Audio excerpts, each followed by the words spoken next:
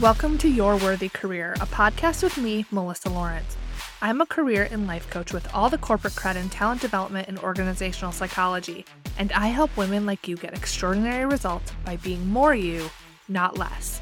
I won't just help you have a career experience worthy of you, but I will help you build your self-worth to shift what you think is possible and take the action that will create the career you've always wanted. Whether it's more meaningful work you're passionate about, making more money, getting to your next level, or being more effective as a leader, we are shattering the glass ceiling here, the one that exists for women at work and the one we put on ourselves with our doubt and inner critic. Each week, you will get practical teachings grounded in neuroscience and effective career development strategies.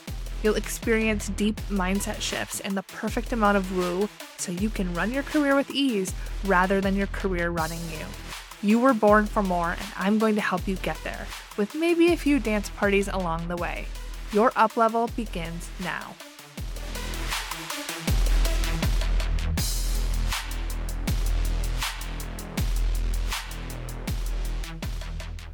Hello and welcome to this week's episode of the podcast. How are you?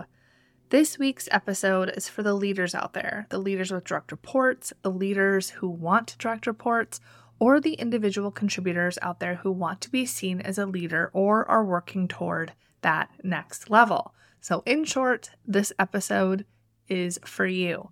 Over the last several months, I've been coaching several leaders in my Standout Leader Incubator program and one-on-one. Now, when I coach my leaders, one thing that we work on is your leadership philosophy, which is really defining the type of leader you want to be. And I actually have a podcast episode on that you can listen to. So when you know your leadership philosophy and you implement it, leadership is less stressful and it's easier to make decisions. You also build your confidence as a leader and your ability to manage people in an effective way. Now, with all of the books and trainings out there on leadership development, it can be easy to overlook the most simple things that you can do that make a big difference for your employees and stakeholders. Now, here it is. A hack to effective leadership and earn respect and trust of others quickly is to be consistent.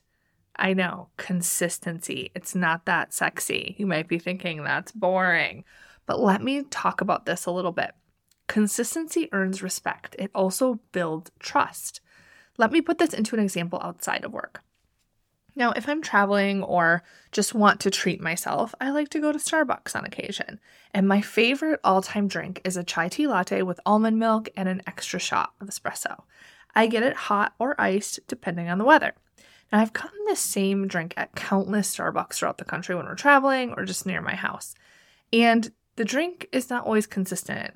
If you've been there, you know what I'm talking about. Sometimes they put too much milk in it and it tastes like a warm, spiced milk, which is kind of gross, not really my vibe.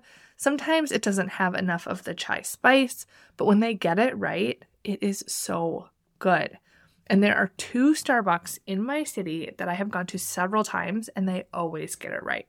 So I will actually drive out of my way to go to those 2 Starbucks to get it if I'm going to do it, because Starbucks is pricey. If I'm going to drop $7 or $8 for a coffee, I want it to be one that is actually the way that I like to drink it.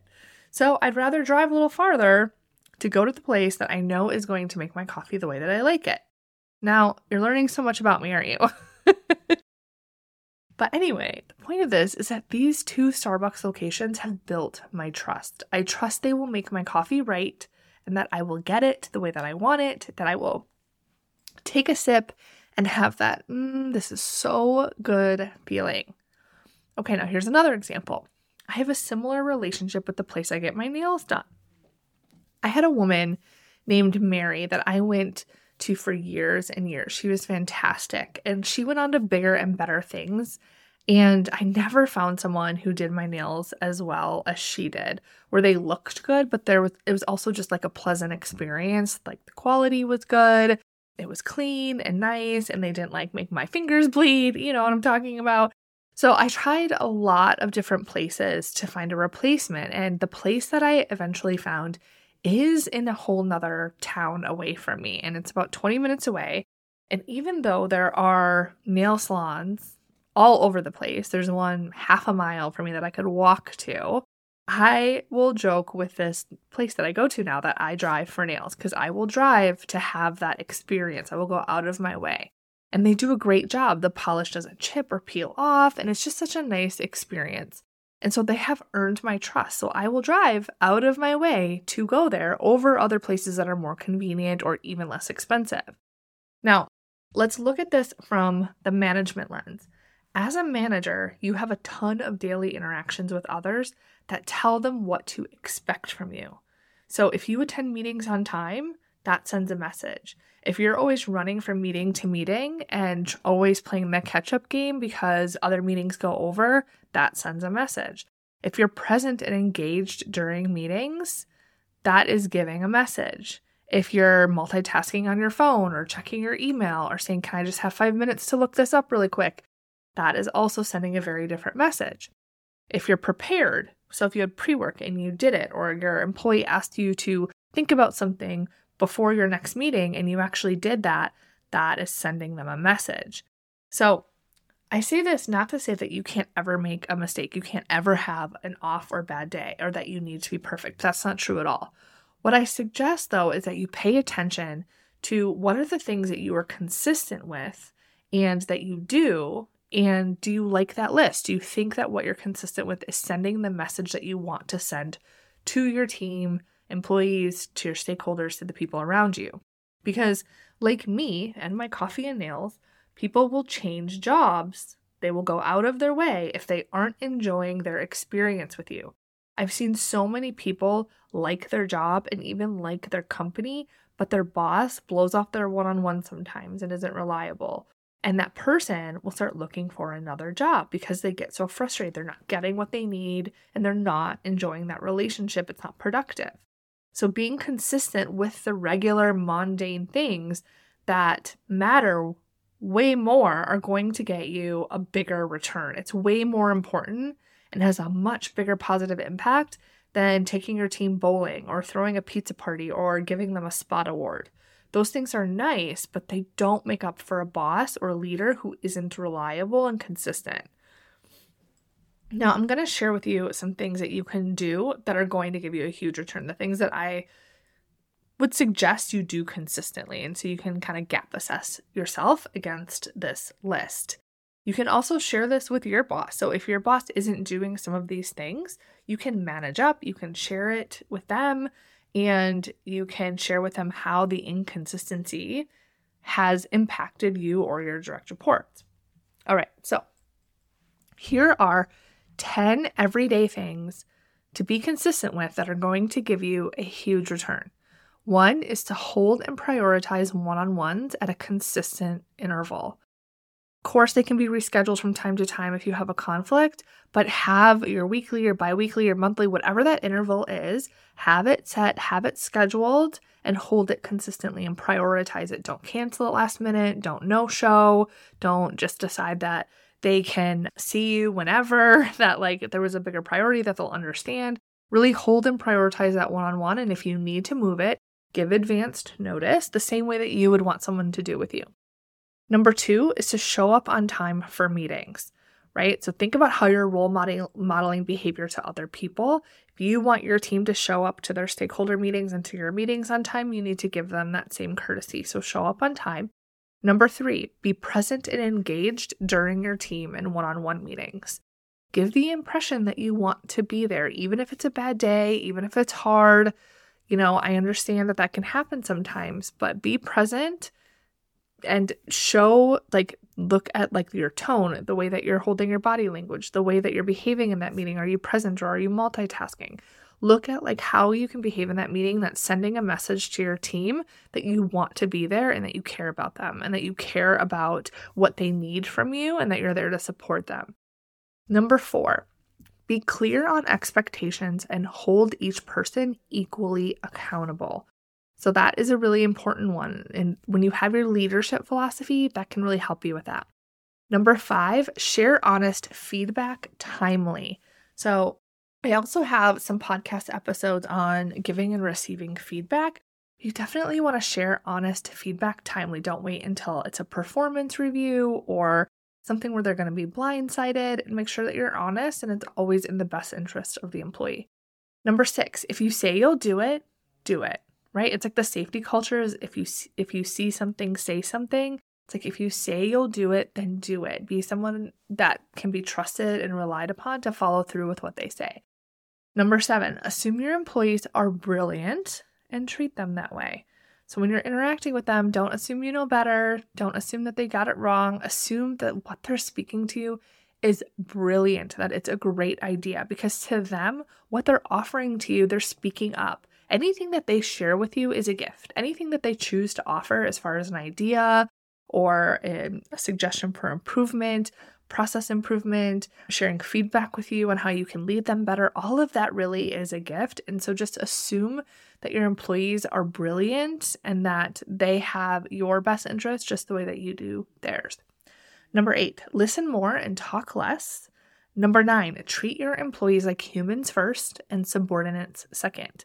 And number 10, don't talk poorly about others in your one-on-ones.